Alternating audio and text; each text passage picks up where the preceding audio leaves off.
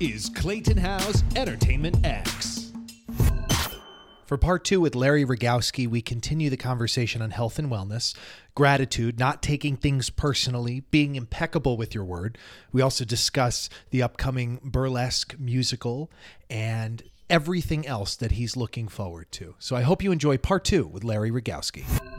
Wellness, health and wellness. Yeah. How important is it to you these days with producing? And how are you baking that into your schedule? What is your, I don't know if you can give me a sampling of how you maintain physical health. So I have a huge background in the health and wellness field, obviously, from years as a massage therapist and a health coach, and just being like embroiled in that universe for so many years before coming back to the theater and producing. It's essential. Without your health, I know this sounds so trite, but health is wealth, and if you're not healthy, you have nothing. It's just true. Think about when you're sick, or if you've had COVID, or you have the flu, or whatever it is, you just like want to die. Like you don't want to do anything else. You just want to get better. Yeah. That's all you care about. So if you could take care of yourself and be at your optimal health as much as possible without going insane and crazy, because there can be other extremes to that too. I'm always about a balance there. It's always seeking balance. You're never in balance. It's always seeking that, right? I wrote a book last year during the great shutdown of Broadway. I was like, well, what am I going to do now? So I put all my focus back to my company, which is called Urban Body Fix. And that was my wellness company. And I wrote a book called The Urban Body Fix. And it was a really interesting time because it reminded me of the need in the theater community, in the entertainment community, to have a focus on wellness and well-being. Yeah. You know, certainly your physical wellness and well-being, but also mental wellness and well-being, you know, and seeking balance, because it can get pretty extreme in this, whether you're on stage, backstage, on the producing side, whatever it is, it can get extreme. I mean, as a producer, like we're always going out for meals and drinks and drinks. Like, you got to be careful, you know, you just do. You have to check yourself sometimes with that. Do you have an allotment for yourself, or do you have a thought process with that? Is it, you know, like club sodas after 3 outings with drinks, or? Yeah, so I think it's funny. So I mentioned her earlier. So Sue, my producing partner, she does not drink at all.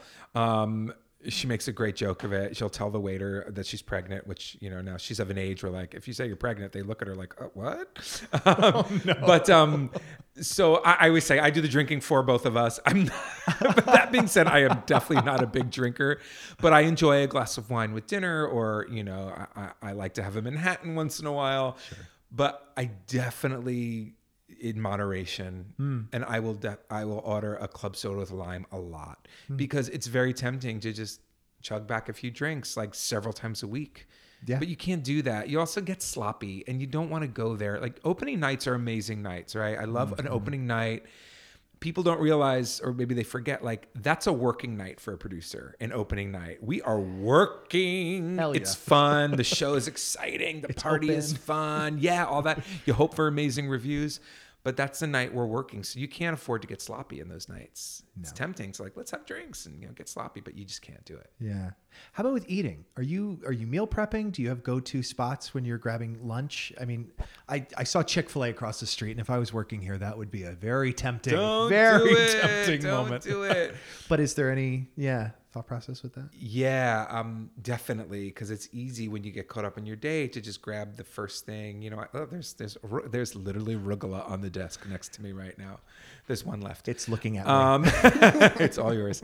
But yeah, I think you need to prep. You need to set yourself up for success when it comes to your health. Like, I'm not on stage anymore. However, I speak in public a lot. And, you know, and I want to feel good. That's first and foremost. I'm 49 now, and things get a little more challenging the older you get.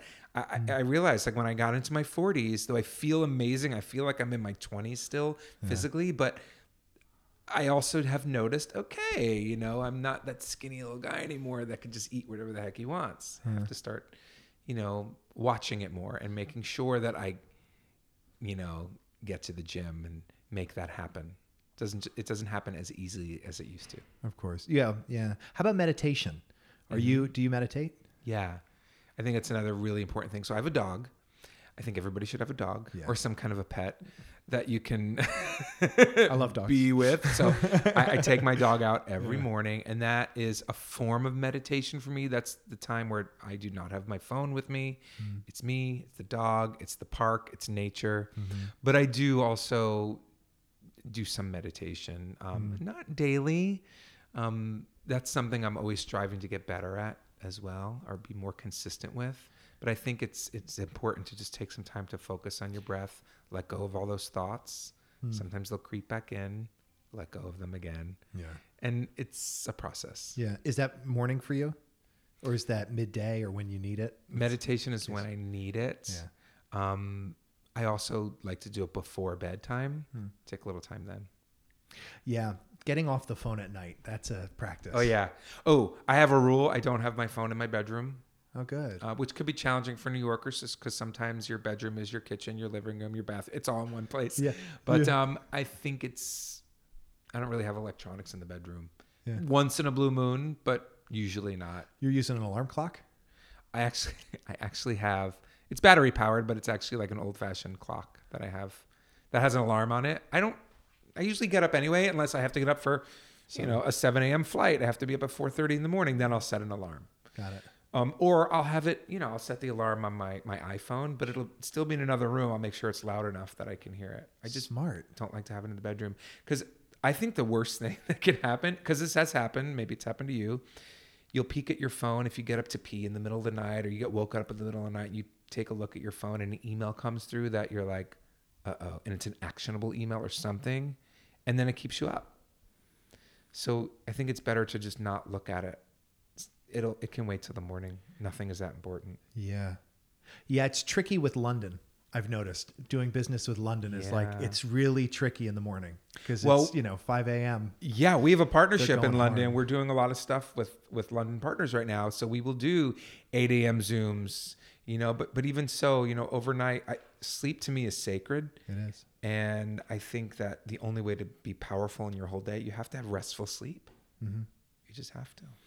Changes made that have increased positivity and decreased negativity. Is anything coming to mind? Changes that I've made personally? Maybe even during this time with the pandemic. Oh boy. I definitely have more of a practice of, I'm more grateful now. So a gratitude practice. What is it? Every day I take stock of all the wonderful things in my life. And I'm very fortunate. Lucky's not a good word to use, because I don't think it happened by luck. I think it's how I approach life and approach my day. Things that you'll attract in your life. Yeah. You just do. And the people that you bring in your life, it's also important. Like, be careful who you surround yourself with. Sometimes you have people in your family you can't necessarily avoid, but you be careful how much time you spend with them. That's all. Yeah, you're the average of the 5 people you spend the most time with. Correct. And during the pandemic, I was around family. Which can be good and bad. I don't know. That's all I'm saying.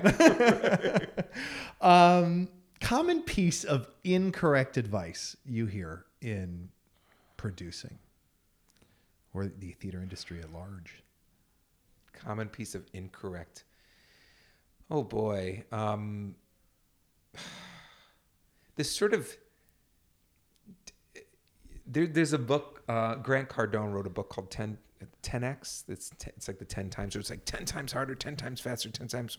That works for some people, but that's something that I've gotten from people like, you got to do more. You got to do more. I don't know if that's always the best advice. I think quality is more important than quantity. Mm-hmm. Look, sometimes you get in a mode where you're like, I'm just going to make 20 phone calls today. It's like throwing spaghetti against the wall and seeing what sticks. Every once in a blue moon, that's fine, but I definitely like having quality conversations and meeting with quality people rather than quantity. And a lot of people will give you the advice that's opposite of that. Like, get as many out there as, Mm-hmm. Yeah. How about, okay, so you brought up a book. I'm thinking that was like a book not to recommend, 10X. Or maybe to recommend. I shouldn't say not recommend that book, because it actually is a good book. And for the right person, I think it's exactly, for me, it's not. Well, my next question is books. Favorite books, most gifted books. I have a favorite. It's called The 4 Agreements. Yeah, okay. Oh my God, I can't think of the author right now. Cortez, is that right? I can't. You could look it up, The 4 Agreements. You'll find it. Yeah. I think there's actually one more book, The 5th Agreement, which I haven't read. I don't know what it is, but I love the 4 agreements. It's about, integrity and being your word and all that. It's so simple, yet it's profound in the sense of it really sort of covers everything. It's just a really, really good book. Everybody should read it. The 4 agreements. Yeah, that is. I read it Be a while back. impeccable with your word. That's one that always sticks out to me. If you say you're going to be somewhere, be there. Do the things you say you're going to do. Don't take anything personally. That's another one of the agreements. I think as an actor or as a producer, we hear a lot of things all day. People will throw crap at us all the time. Yeah. And it's so easy to take stuff personally, but it's very rarely ever about you. It's usually about the person that's spewing that information your way. You just can't take it personally, right? For me, it's always about next. Staying in that mode of, okay, what's next? And never lingering on anything for too long. Yeah, you're absolutely right. I notice whenever you hear something, out of pocket or rude or something that comes out of, someone, it really says nothing about you. It says everything about them and how they feel 100%. About whatever's going on, unless you've messed up for some reason. But other than that, right. And how are you finding the difference between, and I had this conversation with Joe Mantello, so I'm really curious what, as from a director, but also now with the producer, finding the difference between what someone is saying and what they mean or what they want to tell you. There's a space between the two sometimes. And when you're sometimes listening, you have to read between the lines. But yeah. It comes down to listening. It's just more listening. It is. Yeah, because people will say a lot of stuff. But what are they actually getting at? What do they want? What do they mean? And it's just listening and, being with them. I love a conversation where this conversation is great. It's like a dance. I know you're interviewing me, like you have questions and stuff, but it feels good. Like, you ever have one of those lunches or dinners you go out with a friend and it goes by like 2 hours? It's, oh my God, I like 5 minutes. It's usually because you're talking, like you're laughing, you're talking about ideas and exciting things. And then there's other times you go to lunch with someone and it's, an hour long and it feels like it's 5 hours. Like, why was that such a slog? Because you're not talking about ideas. Maybe you're just sitting gossiping, and that's never good.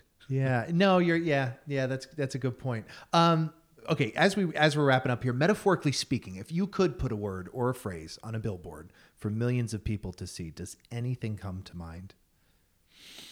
Boy, for millions of people to see, whew. Burlesque. That's Where and when? One of our upcoming shows. But that's actually a pretty good one, isn't it? Yeah, it is. It's a show we're producing. It's coming up. Boy, one word or a phrase or a quote or a short story or anything or a long story. I don't know. I love the idea of don't take anything personally. Yeah. I think I just said it. That's one of those agreements. Yeah. I think everybody can get some, like, we all think we're so important, so we take things so personally. Like, okay. Everybody thinks they're important, so maybe you're not that important. Check yourself. No. Check yourself. What are you getting excited about? What are you looking forward to? What's bright on the horizon? Okay, so we have a bunch of projects we're working on right now. So currently on Broadway, we're producers of Moulin Rouge, Company, Funny Girl, which is opening next month. So just a really exciting slate of shows that we're so proud of. And I mentioned Jagged Little Pill, which is, going to be touring and opening the West End. And we have a tour of Rock of Ages in the UK right now, which is really exciting. But what's coming up is Burlesque, which is based on the film from 2010 with Cher and Christina Aguilera. That's going to be coming over the next. We should hit Broadway in about 2 years. So it's cool. We're developing right now. We also are partners in a development company called CRI, Creative Rights International, which has Burlesque is under that umbrella, and there's a bunch of other titles there. And finally, we started an NFT company.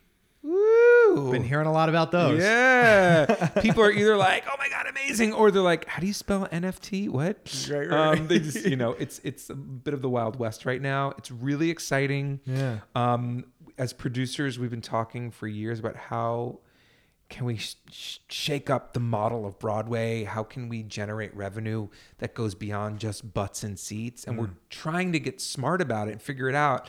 Things are being streamed now, which is great. we obviously all have seen Hamilton on Disney Plus, and there was, other shows, Come From Away, Diana. There's shows that now are available streaming, and I think that that's definitely going to keep going, and that's a great avenue for revenue. But NFTs are the next frontier, and I see it as being a huge source of revenue that's equitable, that everybody can participate in, from the producers to the creatives to the stagehands.